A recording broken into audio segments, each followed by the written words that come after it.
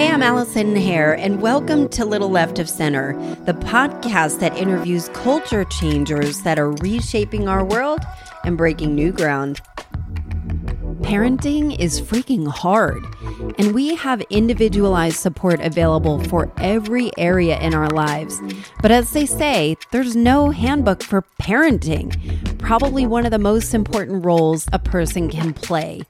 My guest is Allie Horn of The New Normal, as she is a pediatric nurse practitioner who seeks to fill a deep need from parents to get individualized support and guidance to parenting. Allie gave such great advice from kids' nutrition to figuring out schedules, finances, baby registries, and everything in between. And also, if you haven't subscribed to this podcast yet, what are you waiting for? Enjoy our chat. I'm so excited to have Allie Horn on the Little Left of Center podcast today. Allie Horn is somebody I've known for a long time. She is the first caretaker to my son, who is 6. And I didn't realize that. Yes. I think you were the first person at In-Town Pediatrics to lay your hands on my son. Awesome. Which is great. So Allie Horn is a nurse practitioner, a pediatric nurse practitioner, very well educated, a lot of experience, and has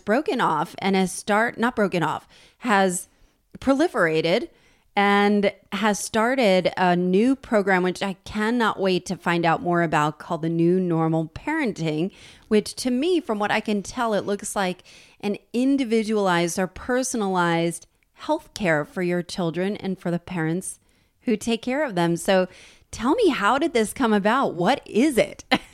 Thank you for being here. Yeah, no, thanks for having me. So it's been something that's been on my mind for several years, I would say. Being a pediatric nurse practitioner, as many nurses would know, it kind of gives you the opportunity to approach things in a variety of ways. You know, you can work in a hospital, you can work in a primary care setting, but then sometimes there's other opportunities where you can be helpful and utilize your knowledge. And so I would say I'd have to go back to the beginning, which is when I was a nurse practitioner and I was living in Germany at the time because my husband was stationed over there. He was in the service. And so I wasn't going to be there for long enough to work in a hospital setting. It just didn't make sense to get a job, and I didn't know how long the duty station would last. So I went to the base to try to figure out a different way that I could provide help or be of service in that capacity. And they had something called the New Parent Support Program. So it's something through Army Community Service, and it's offered at all these variety of bases because essentially, as you know, with the military, people are moving a lot. So people are moving around and they are having to establish new support teams wherever they go, new healthcare providers, but also just new friends and new helpers for what it's like to raise kids when you're moving. And so my role there was to provide care for folks, anybody that had a child between the ages of 0 and 3, or if they were expecting, qualified for this service, and it was free to them, paid for by the Army. And so I was going into people's living rooms and going into their houses and seeing where they needed help and helping them, helping their kids.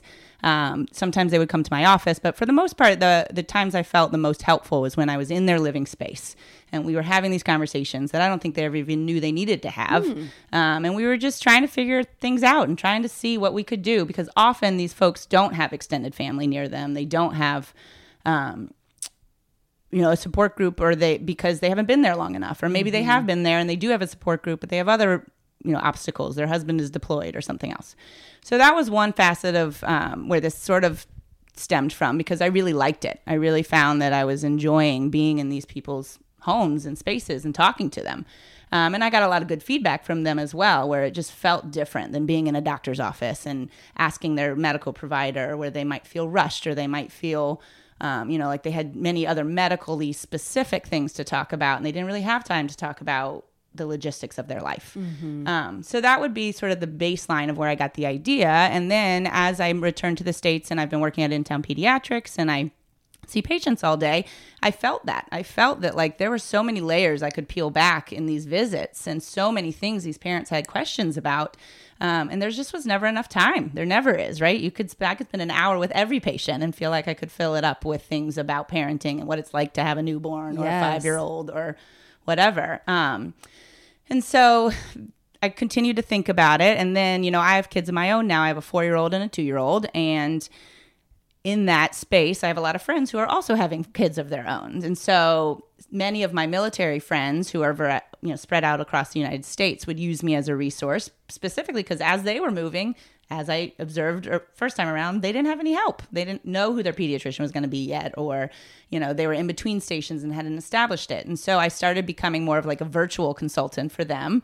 And then here in Atlanta, a lot of my friends are patients at InTown, but many are not. And it sort of developed into the same thing. I had tons of questions that they were asking me that, many could be asked to your pediatrician specifically, but not all of them felt, big enough for them to need to call their doctor. Yes. They didn't feel big enough to, or maybe they were more of like a general opinion as opposed to like, I need, the answer to this. And I also feel like I always forget what I mean to ask in the 15 minutes or whatever that I've got in the doctor's office of, oh my God. So I walk out and I'm like, well, I'll just Google it or something, Exactly. And so my friends really helped me realize the need for this because I enjoyed it. So like my friends would always be like, I'm so sorry that I keep asking you. I'm probably like your most annoying friend or whatever. But I really like it because that's what I feel as a parent and as a mom that like you need that. You need somebody or something that you can go to that's not as broad as Google, that's not as opinionated as family members, that's not as just complicated, or overwhelming, if you will. And so the new normal goal is to be sort of that middleman or that resource for somebody who is going into parenthood with questions and wanting somebody that they can email or talk to. This is not meant to be any form of replacement of like your medical advice and opinions and appropriate appointments with your provider. Like that, I can't speak volumes enough about how important that is. This is a different avenue. This is more of the support underneath that. I can answer basic medical things and I can provide you with advice and direction, but the real source of what the new normal is about is helping you navigate parenthood when you might not know what questions to ask. And I remember your husband, Brandon, I remember seeing him somewhere in the neighborhood and I was telling him like, every once in a while I'm thinking of, texting your wife because my daughter had a rash or something. And he's like, you should. She loves it. I'm like, I can't do that. And then I was like texting you about potty training and all kinds of stuff. And that advice worked. I got my daughter good potty trained within a week from talking to you. So I understand the importance of this. And, I thought it was interesting. You put a graphic on, I think it was Facebook, that had like when you are in school, you have a guidance counselor and you're assigned all of this help. Correct. When it comes to getting pregnant or being a parent, there's no guidebook whatsoever. Right. Exactly. Well, and it's like you think about your biggest life changes, so one could argue going to college and then getting married and then buying a house and then setting up your finances. And you're exactly right. All of those steps, like the first thing you say is like, I got to buy a house. I got to find a realtor. I'm going to set up my retirement. I need a financial planner or, even the most basic things. I'm decorating my house. I'm going to hire somebody to help me do that. Yeah. These things in our day-to-day life. But then parenthood, which is arguably one of the most life-changing things, you don't think that you need to hire anybody to help you or guide you or have a resource to be a part of that with you. But are they readily available? Because I understand Moms on Call. Yep. And that's the service I used with my first child. And with my second child, I used a postpartum doula. Yes. And both were amazing. And I'm so grateful to have the opportunity to be able to do that. But I don't know that it's is widely available on the lexicon. I didn't realize a service like yours has emerged or is available. So how do you scale? How do you get the word out that how important it is? No, it's a great question. And I think that I'm still figuring out how, available and needed this service is. Yes. I wholeheartedly believe every mother would love it. Maybe not every, but many. But I think because one of the things that's so interesting is I find people don't know they need it yet. And so the difficult piece is explaining to people before you've been to parenthood that you might want this service. Because again, in that graphic that you saw, it's like people have this idea, and maybe call it social media or whatever, that everybody makes it look glamorous and wonderful, is that it's just like, we'll figure it out. We're going to be parents. This is so awesome. We are smart people. We got this. Like, we have resources and we're going to do it, and we'll figure it out along the way. And then we'll ask our friends and our parents and we're good, which is true for many people. And it usually is fine sometimes, but you have to prepare for these things. Preparing for these things can eliminate so many things that I see on a daily basis. And I think there's so many conversations that just simply are not had. And so in terms of scaling this to get it out the word, so far it's been via word of mouth. A lot of this has been a friend of a friend. And, I've had friends who have sent their friends. Have friends in Washington that I am consulting via the phone because I have a friend who lives out there, and she needed my help and it worked for her, and then she had a friend, and so forth. And then I have a large community in Atlanta just because I've lived here my whole life, and so far that's where it's been. But through avenues like this, and just continuing to help people understand that this is available. And you are right, there are a lot of different things out there. Moms on Call is a great resource. There's, even in my short time of doing this, I've opened my eyes to many other things that are out there. They tend to be more specific to sleep training or to scheduling or something once the baby is here. But one of the things I really want to tap into with folks is having these conversations before the baby even arrives. So coming into your space to sit down and let's just talk about this. What are the expectations here? And partner involvement is huge. And, that doesn't just have to be husband. It can be same-sex couples. It can be adoptive babies. It can be anything, because parenting is a partnered thing. Even if you're a single parent, who are your partners in this life? Who is your support team? And that's kind of how I've approached it, which is that it doesn't have to be traditional, but you're going to need somebody to support you. And so let's talk with everybody and get people involved and see how we can create a plan that works in your space. Because, if you have a traveling partner that's never going to be there at bedtime every night, that's your reality. So we can make it work for your reality. If you are the one that's working from home and you're expected to, it's fine, she's working from home, she can take care of the infant at the same time. Like, we need to talk about that and talk about what that looks like.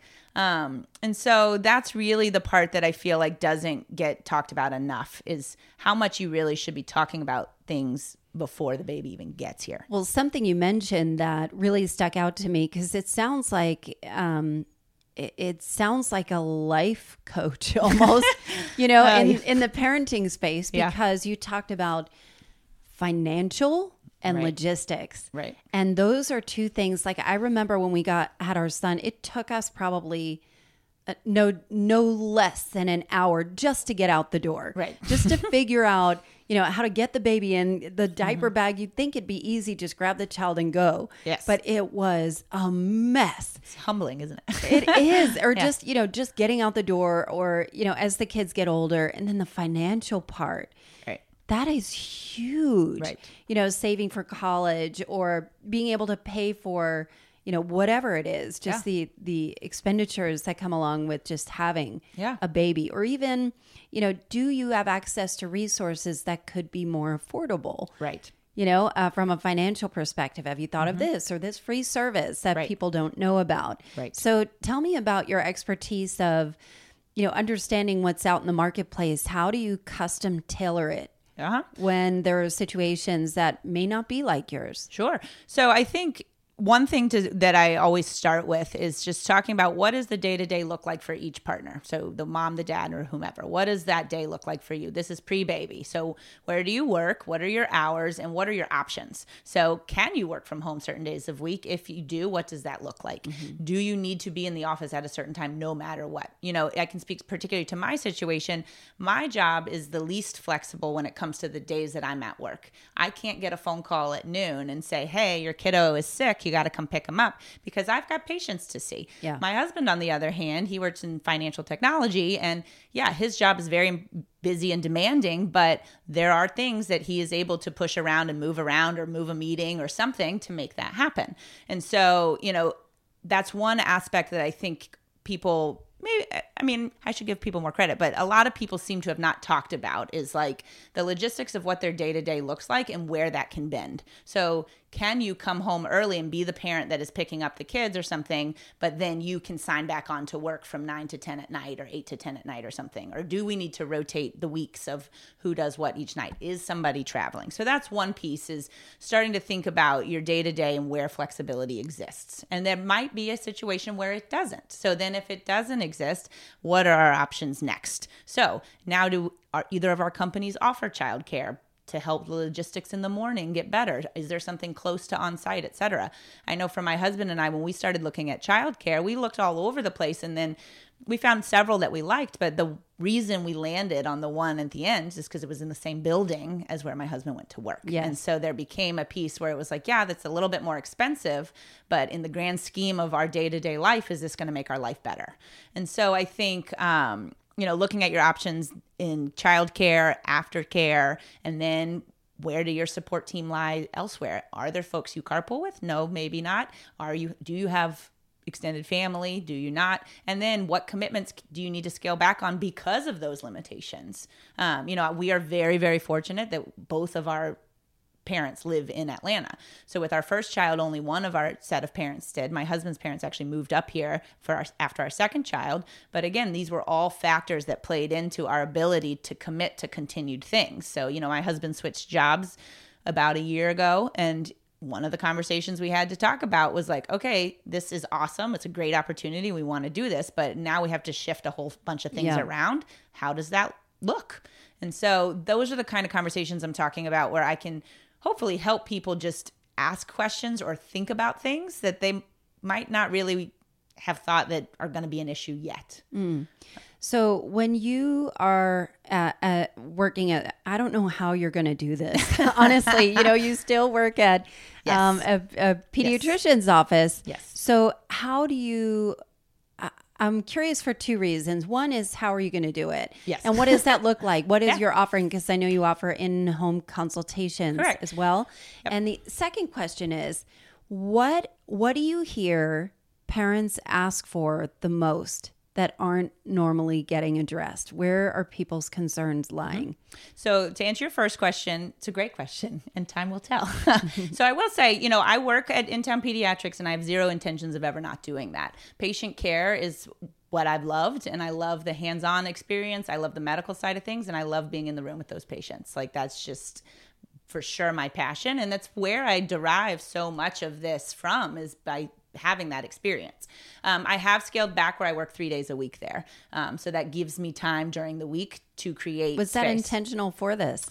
It was a variety of things, kind of what I was talking about before with Brandon's job and where we were in life. My child is now in pre-K, which is a different time of day that they get finished. And so again, to create logistics that made us not all crazy people, and I wanted to have the opportunity to pick her up some days and things like that.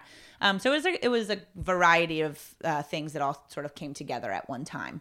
But so that's where the idea is the space for time to do this. And then, with electronics these days, again, with my friends as my guide, I have been texting and emailing outside of work hours for the past 5 years about this. And so that kind of just feels natural to me. That's sort of that hasn't felt overwhelming to me to easily tap into the ability, because that's one of the offerings, are these subscription services where... Yeah, tell us about the service. Well, so if you don't want, somebody to come into your house, or you don't feel like you need quite that level of, involvement, but you want somebody to chat with about it. So you think of it as, it's sort of like an on-call service. It's not quite, like you call me, I call you back in 20 minutes, like it is at the doctor's office, but it's more of like, hey, these are some things that we're having a hard time with. Like, for example, your potty training example of like, this is what we've done. This is what's not working. This is what is working. Help. Like, there's 9,000 books for me to read. There's 9,000 methods for me to choose from. What do I do? So that would be an appropriate question that you send me to an email, and then there's a 12-hour or less turnaround time where I get back to you, and we can go back and forth as many times as you want, because it's an unlimited service. Because that also speaks to the part, kind of what we were talking about before, is like, I don't want people to feel like they're only allowed to ask a minimal number of things, or like they have to pick their best question because they only get one per email. I want people to feel like, look, these are the things I'm struggling with. These are the things I have questions about. I don't want to go to Google and spend 6 hours navigating all of the things that came to me. Let's just cut to what works here for me. And so that's where the subscription side of things comes into play. And now I forget, what was your second question? You know, I should probably break them up, but it is common. What are the most common questions that parents ask you that you're like, you know, I wish I had more time to really dive in? So I feel like it's more of sort of the approach to a lot of where I wish I could spend more time is helping people realize where they got their information and why they believe it. And so tell me more. I think about the first couple visits where people come, and they're often sometimes, not often, but many times stressful because they've got this brand new baby. And if there are any issues, or even if there aren't any issues, all of a sudden you're home and you've got this newborn and life is very different. And I usually find it right around the 1 month visit, because at the 1 week and the 2 week visit, usually you're still sort of delirious and in this zone where you're just making it. You have support there. You have people bringing you dinners and meals, and everything is just sort of a blur. And then all of a sudden the baby wakes up, because, you know, the baby sleeps all the time in the beginning and you're just getting used to it. And then the baby wakes up, your support team leaves, you don't have meals coming every day all of a sudden. And now it's like, whoa, here's real life. Usually the partner or the husband is back to work, and now you're home, you're on maternity leave, and you're here. So what I find is that they've gotten these information pieces like, oh, I can't use a bottle yet. It hasn't been 6 weeks, or it hasn't been 8 weeks. I definitely can't use formula. Like, that would mean I'm a failure as a breastfeeding mother. I definitely can't introduce a pacifier. That'll totally mess up their latch. Like, there's just all of these criteria and rules, and I can't, that parents have gotten from somewhere. And no, they absolutely have to be next to me in this bedroom, no matter what. That's what the AAP says. And like, there's so many pieces to why they're making these parenting choices. And that's what I would love to dive deeper into, because I genuinely feel like there is not one way to do this. And there are very different reasons why you feel certain ways about certain things. And I will support any way that you feel, but I will also give you information to help you make the decision. And I always talk about, because this is so common, is in particular with feeding, with breastfeeding moms, they have been told, or they have these ideas that like they can only nurse and that pumping is going to mess up their supply, or, you know, maybe they can't latch so that they're exclusively pumping, but there's just so many rules, right? And then you have dad sitting over here and he's never fed the baby once, because mom either A, thinks that she can't give the baby a bottle because that'll mess everything up, or B, because mom wants to do it and wants to do it right, and she doesn't think the way dad does it is right or something. And so this conversation, I find where I say, listen, I promise you, you have this healthy growing baby. They're getting plenty of milk. Give that dad an opportunity to put some breast milk, pump, whatever you want to do, put it in the bottle, and let 1 feeding a day, 2 feedings a day, whatever it is for your schedule, your life, be theirs, and let them own that. And then here's the other trick. You have to step away. You have to give them the ability and the trust to be a partner in this. If you want a partner in this, you have to trust your partner. And so then all of the sudden, this like wave of like, oh my gosh, I actually do have help, and my kid can feed from a bottle, and I didn't mess everything up, and I'm still nursing beautifully, and he's still getting breast milk. Or the opposite, breast milk didn't work out for a variety of different reasons, and you're giving formula, and it is not the end of the world, and this baby is healthy and fed and happy, and now all of a sudden the mom is healthy and happy, and it's just like this great, like, enlightening moment where they're like, oh, okay. And so it's like that fear-based parenting that I would love. There's so much information out there. Like even vaccination is probably really, really tough. That's a tricky one, yeah. Decision for a lot of parents, depending on the information that they get. And so I'm curious, there are probably a lot of parents that are convinced or in denial of, you know, does my child have ADHD? Does my child show signs of autism? Or, you know, like, how do you approach bad news? And how do you prepare a family for bad news? Well, I mean, I think I try to come at it from a place of empathy, which is just that, like, this is where we are, and this is how, these are the resources and the things that we need to talk about.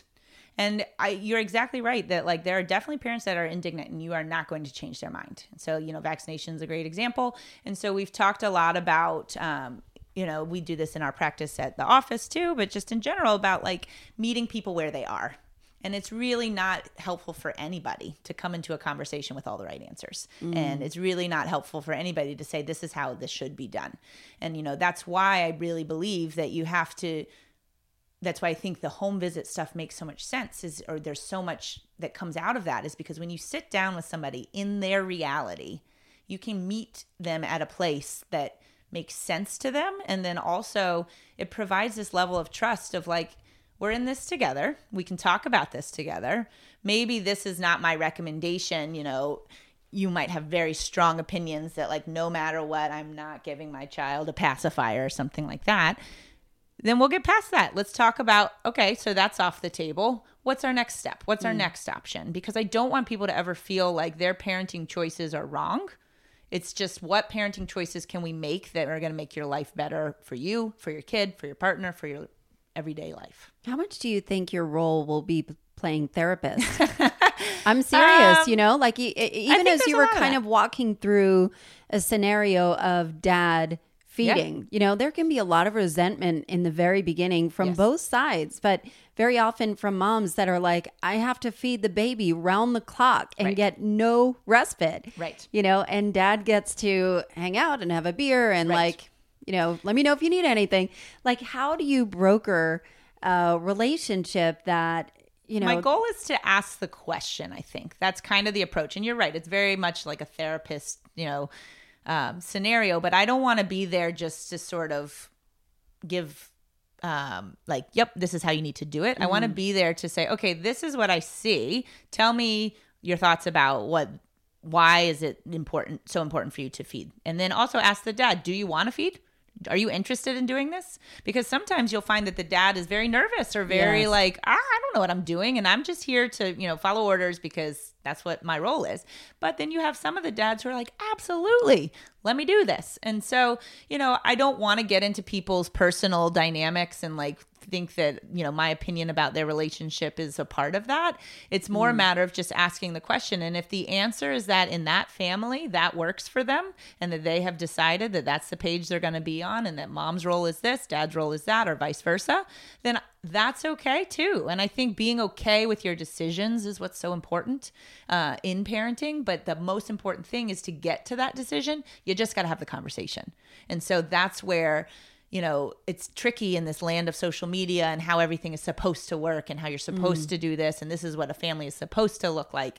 And, victory for dad, he changed a diaper. It's like, that's doing a disservice to dads because they shouldn't, you don't need to give them accolades for doing parenting things because they're a parent too.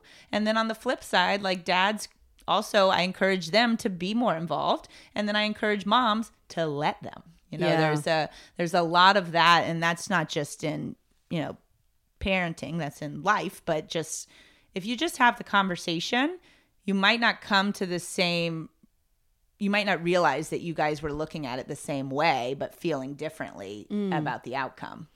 I'm curious to learn about your view because you've been a nurse practitioner way longer than you've been a mom. Correct. And I wonder how your practice has changed. Completely. And what it looks like what is different? It's a great question. And I definitely think my practice improved the day I became a mom. Now, that's not to discredit anybody who is a provider that's not a mom is still a fabulous provider. There's just an element in my experience for me personally where I felt like, again, to use the word empathy, there's just a level of understanding. And a lot of times in my patient interactions, I'll say, they'll ask me questions or something and I'll say, well, do you want my nurse practitioner opinion or do you want my mom opinion? And they always say both, please, both. Because you can read a book and it'll tell you this is what you're supposed to do and you're supposed to offer this food this many times a day and you're supposed to offer this many ounces and you're supposed to do this and it should take this amount of time and this is how this works. And then you come in and you're like, this is not working. I don't know what to do, and there's just this sense of like doing it wrong. And that's where I go into where I say, okay, well, let's back up. Let's talk about like, what was the intention here? Why did you choose to do it this way? And what's your goal? And there's a lot of that creates these conversations again, where the conversation becomes about what pieces of the method is important to you and what pieces could you do without? I always talk about like with bedtime routines, like what's the most important part to you? You want to make sure your bedtime routine is calm. Or this is just an example. A parent will say to me, I just want it to be calm and I don't want to have to be in there for 2 or 3 hours every single night to get my kid to go to bed. And I'll say, okay, so what is working for the bedtime routine? What so far is? And then you'll have parents who are like, oh no, I live for those 10 minutes of snuggles before I leave that room at night. And so that's 2 different approaches where one mom is very comfortable with, she wants the strong and firm, like, I will give you a kiss goodnight, I love you, and I'll see you in the morning, and she's out the door. And that feels good to them. And then you have the mom that wants to hang out in there for 30 minutes. And there's nothing wrong with either if what they're getting out at the end of the day is what they wanted in the first place. And so I think that piece I would often challenge parents to really think about, like, am I doing this because this is what my friend told me to do, or it worked for my friend or my mother-in-law or my mother or my sister or my doctor? And, I'm setting myself up for like, I either do it this way and I'm failed if I didn't, or am I doing this because this makes sense to me and my life and my logistics and so forth? That sounds like a beautiful approach, like a compassionate, empathetic approach, and meet them where they are. Yeah. And I am wondering, what do you know that you wish other people could know? There's a lot of misinformation out there. I wish people could know that there is no one right way to do this. People jokingly, friends will be like, oh my God, you need to write a book. You need to write a book. And immediately my response, but see, that means I have to take a stand on this is how you do it. Yeah. And I think what's so important is to feel like this is a way that has worked well for many. How can I adapt that to work well in my specific life? I always talk about routines and routines and routines. And so what I can tell you is science will tell you babies thrive on routines. But what I can also tell you is there's a million different ways that routine can look. And so you got to put both together. And again, I feel like there's so much, what I wish people would know is that to try to make decisions out of confidence and not out of fear. I think there's a lot of fear-based decision-making when it comes to, well, I have to do this because if I don't, what about this? And what if this? And what if this? And there's just anxiety and fear. And, again, I go back to the pacifier thing with like these little bitty babies that are in my office and they're losing their mind and their parents are like, oh, they're hungry, but they just ate an hour ago and I don't know what to do. They're always hungry. And I'm like, well, let's try a pacifier or whatever. And they're like, no, we can't do that because of X, Y, or Z reasons. And then, we get through the thick of it and we talk about it and sometimes I'll tell them, all right, well, let's not do a pacifier. How about your pinky finger? Like, let's put our pinky finger in their mouth. Let's soothe them. Let's calm them. And then the baby relaxes. And you can just see this like wave of like relief. Oh, yeah. I don't have this anxiety build up because now I have a tool to calm my child that I was originally afraid to do because I had all this other information that was convincing me maybe it wasn't the best thing. And so again, it feels like there's a lot of decisions made out of fear. And what I want people to go into parenthood with is the confidence that like, I've talked about this, I've thought about this, I've prepped for this. And yeah, I'm not going to know the answer. And one of the things about the new normal that I say on the website is that I also want people to realize your new normal is not going to be normal for long because then the next thing is coming. And so I think for parenting in my life, that's what I have really had to learn and hope people also learn is that you're going to get in a groove and then something's going to change. Somebody's going to turn a different age or something is going to change in your work life or in your home life. And now you got to create a new normal. But every time you do that, you can have support to navigate that with you. When my son was born and he went into the NICU, obviously, surprisingly, and was in there for 9 days. And I remember we were around Christmas and we had to spend Christmas at home without him. Right. And it was really hard. And I remember my cousin called me, and this is like brand new mom. And she said, well, you have learned the first lesson. And that is nothing ever goes as planned. Welcome to parenthood. Right.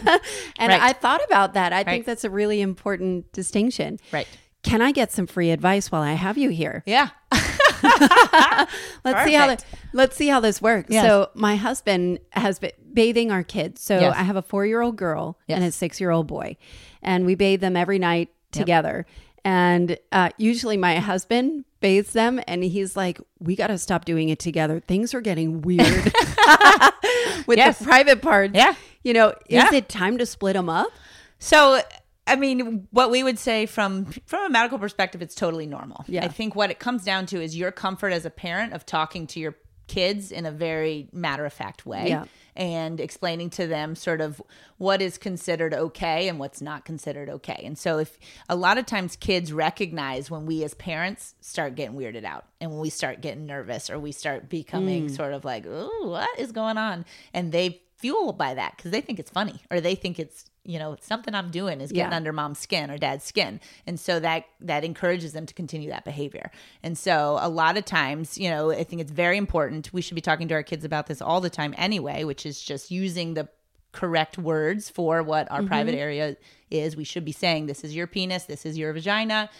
You are a boy, you have a penis. She is a girl, she is a vagina. These are both part of our private bodies. This part of our body we don't touch, or we don't let other people touch without our permission, you know, and that's it. That is what it is. And if they, you know, Well, sometimes they give each other permission. and if so, then you have to then have the conversation, which is like, you are brother and sister. You need to keep your hands to yourself when it comes to your private areas. If you would like to touch yourself, that is your business, and it can be done in the privacy of your bathroom or your bedroom. But those are private spaces that need to be kept private from your brother and your sister, or whatever your words you want to use about, you know, who can touch you and who cannot touch you in your family. But I think what's important is that you and dad have the lines ready. Yes. Because they're coming and they are going to, and then when you sort of just make it a non-issue, you'll be surprised how quickly it becomes a non-issue for them. Yeah. Because now all of a sudden it's no fun to talk about this or play this game or do anything because it's not getting a rise out of mom or dad and they're not getting weirded out by it. So now we've lost the thrill. I'll make sure my husband listens to this. Now, I think think it's fine. Yeah. I also would go with the rule of thumb, which is that if either of them ever asks, I want to take a shower by myself, or you know, if modesty becomes part of their agenda, and you know, your 6-year-old might come to that before your 4-year-old, or who knows. But if they say, you know, Mom, I'd really like to start taking a bath without my sister, then you honor that because you respect your kids. You want your kids to respect you. You respect that in them, and you can divulge further. Oh, really? That's great. I'm happy to do that. Can you tell me a bit more about that? Why is that? And maybe they can, maybe they can't, but you respect what they choose at that point. That's great. See, you are just on fire. This is rapid fire. What about kids? What about kids not eating to the point that you yell at them every night? Because that's what happens in my world. So it's And interesting. unless it's like macaroni and cheese or SpaghettiOs, how do I put health into my children? So you've tapped into like probably the most common question at the doctor's office for the ages of like 2 to 4 and beyond. But 2 to 4, like the 2-year-old, 3-year-old, 4-year-old visit, you know, one of the things we just generally say, how's eating? And you either get the answer, which is like, they're great. They eat whatever we put. You know, I think they're a bottomless pit. And then the other option that you get is they're like, we do all right. We try to figure out ways to get their veggies in there some way, some here. You know, they'd eat pizza and mac and cheese and grilled cheese all day. So to speak to that, I put a plug in for this program called Strong for Life, which is offered through Children's Healthcare of Atlanta. And they are really, they're just unveiled this. We actually just went to an in-service on this about eating and developing eating habits between the ages of 0 and 3, and recognizing that we are sending our children messages from the get-go about the relationship with food. Right. The relationship with food. And, you know, there's a variety of reasons that we choose the foods that we choose for our children. And there's a variety of reasons of why kids become picky. You know, again, not one size fits all, but the approach to food really becomes less about you must eat this now or you can't have this. And instead, one of the best pieces of advice I received was that you know, as parents, we are in charge of where the kids eat. So are we eating at a dining room table together? Yeah. We are in charge of when. So we're in charge of the schedule. We don't get to have snacks every hour of the day. Dinner is at 5 p.m. or 6 p.m. or whatever.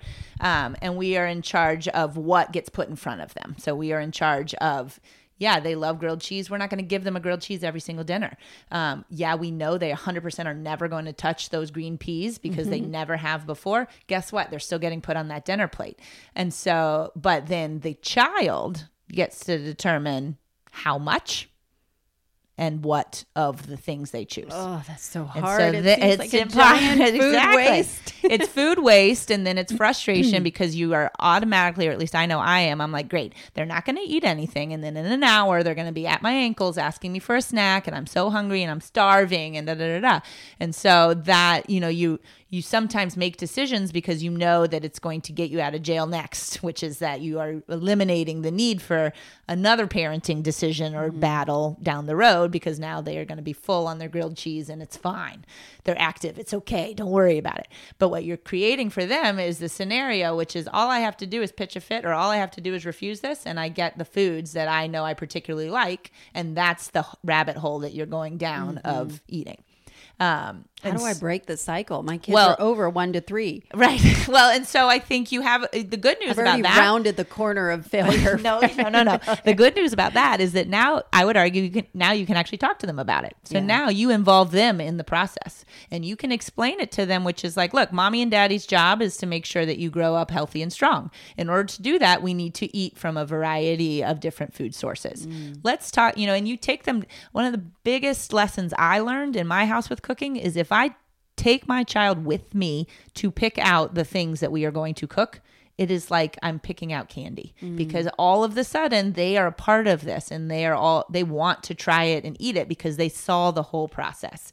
So like, a vegetable or something, or even a fruit or any new thing you're going to try, and explaining to them and watching the process and seeing that, this vegetable that mom chopped up is now on my plate and I get to dip it in something or whatever that I was a part of, you get a lot more success that way. But again, I go back to, you might do all of that and then your kid's like, nah, I'm not eating that. Like, I saw it and I cooked with you and I did all the things you were supposed to do, and I'm still not eating it. Yeah. So that's when you go back to, you just say to them, okay, well, this is what's for dinner tonight. We'll talk, maybe there will be a grilled cheese a different night this week, but this is what for dinner. And you inevitably are going to get the absolute puddle to the floor meltdown. I'm so hungry, blah, blah, blah. And that's okay. And I think as a parent, you also, again, this comes from that fear versus confidence, is you have to be confident in your decision that you're making the best choice for your child by providing them food. You are not starving them. You are not depriving them. You have put food in front of them that is good for them.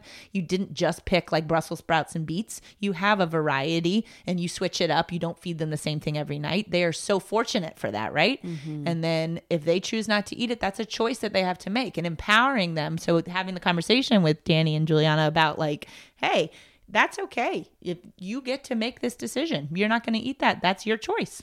And then they don't eat it. And then an hour later, when they're hungry, you can say to them, your dinner that you chose not to eat, how does this feel now? Do you remember that you had this option, and what does it feel like now? And, sometimes that insightfulness for them will click. Sometimes it will not.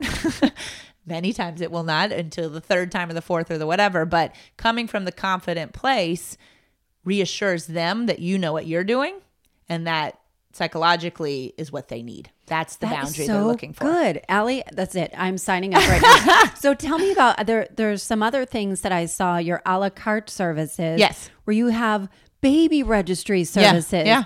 Where were you 6 years ago and 5 years ago when I was pregnant with mine? So that also my stemmed from God. experience, which is that, I had no idea what I was doing or getting myself into when I opened the Pandora's box of baby registry, or even Googling such a thing. And I learned a lot about what I felt like I needed, or what I was told I needed, or what, what I thought was there, and then what I actually ended up needing, or over time, meeting with different friends and, different folks telling me things that worked wonders for them, and then other friends telling me things that did not. One of the best examples I gave, somebody asked me the same question. They were like, well, how are you going to, like, what do you mean? How will you know any differently? And I say, things like, you get 1 billion newborn clothes. Well, newborn clothes are for weight 5 to 8 pounds. Well, there's a lot of babies that are 8 pounds by 1 week. Yeah. They came out 9 pounds. Yeah. Right. And so there's a whole slew of things that people are like, oh, and they're like, well, why would they make them newborn if they don't fit all newborns? Right. And then another one is like, you register for a high chair. Everybody wants a high chair on their registry. And it's like, okay, let's talk about this. You're registering for something when you're pregnant. So you don't usually even have the baby yet. And now you're registering for something that's fairly large, that's going to sit in your kitchen or your house or somewhere, when a child is not even sitting in that for 4 to 6 months. And so you're focusing on items that don't make sense for your life yet. And then the other thing I find happens is sometimes you realize you just get one of those little clip-on things to your dining room table because that's what works in your space. And you never use the dang high chair anyway. So you've registered for this $100, $200 item that you thought you had to have because somebody told you did, or you assumed, that's an essential baby item. And so I think that's the registry piece also can tie into like the home visit and the talking about life logistics and stuff. Is dinner time going to always be a one-man show where the other parent is at work? Then yeah, you're going to need a high chair because you got to strap this kid in. But, is dinner time collaborative? Can you use a bumbo seat with a little tray, or who knows? So, just asking the questions to narrow down or tailor a registry to you. And so the other piece for the a la carte stuff is because I recognize, signing up for subscriptions can sometimes feel like too much of a commitment for people. Or sometimes people don't really know they need the service yet. Or maybe they really do only have 1 or 2 questions that they just want to get answered and they want to see how it goes first, see if they like my advice or see if they feel like it's a good fit. So that's where the a la carte comes in, is I wanted people to feel like this was an approachable service where you don't have to be all in immediately. I would love for you to be, and I think that you would enjoy it if you were, but if you did feel like I just need 1 phone call or I just need 1 email, then you can have it that way. I think that's awesome. I think the subscription options are really thoughtfully put together too, especially for like new moms or in-home consultation and then the a la carte service. So how can people find you? So, the easiest way that like explains everything, or at least I'm trying to do a good job of explaining it, is the website, which is newnormalparenting.com. Correct. Just newnormalparenting.com. Yeah, because the new normal was taken. So newnormalparenting.com is the website. This would have been Left of Center podcast, but it was taken. Yes. Like it was last updated in like 2017. So I'm a little left. I know it's wild. Yeah. And so on that same vein, my Instagram is complicated because the varieties of new normal that were taken.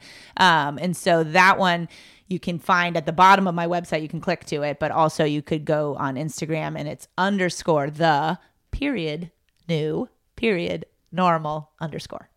that's the Instagram. I'll link it in the show notes. It'll be easy. Just go to your phone and click through, and you can subscribe and get in touch with Allie. Yeah, and the idea behind Instagram is more just to like invoke the conversations and make people think about why this service would make sense. And then the website goes into more detail about how that works. That is great. Thank you so much, Allie. You're welcome. I can't wait Thanks for having to see me. where this goes. And you were great. This was awesome. I appreciate it. Thank you. Thank you.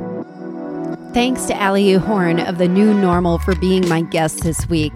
I'm always impressed by people who see a need in the culture and look to fill it.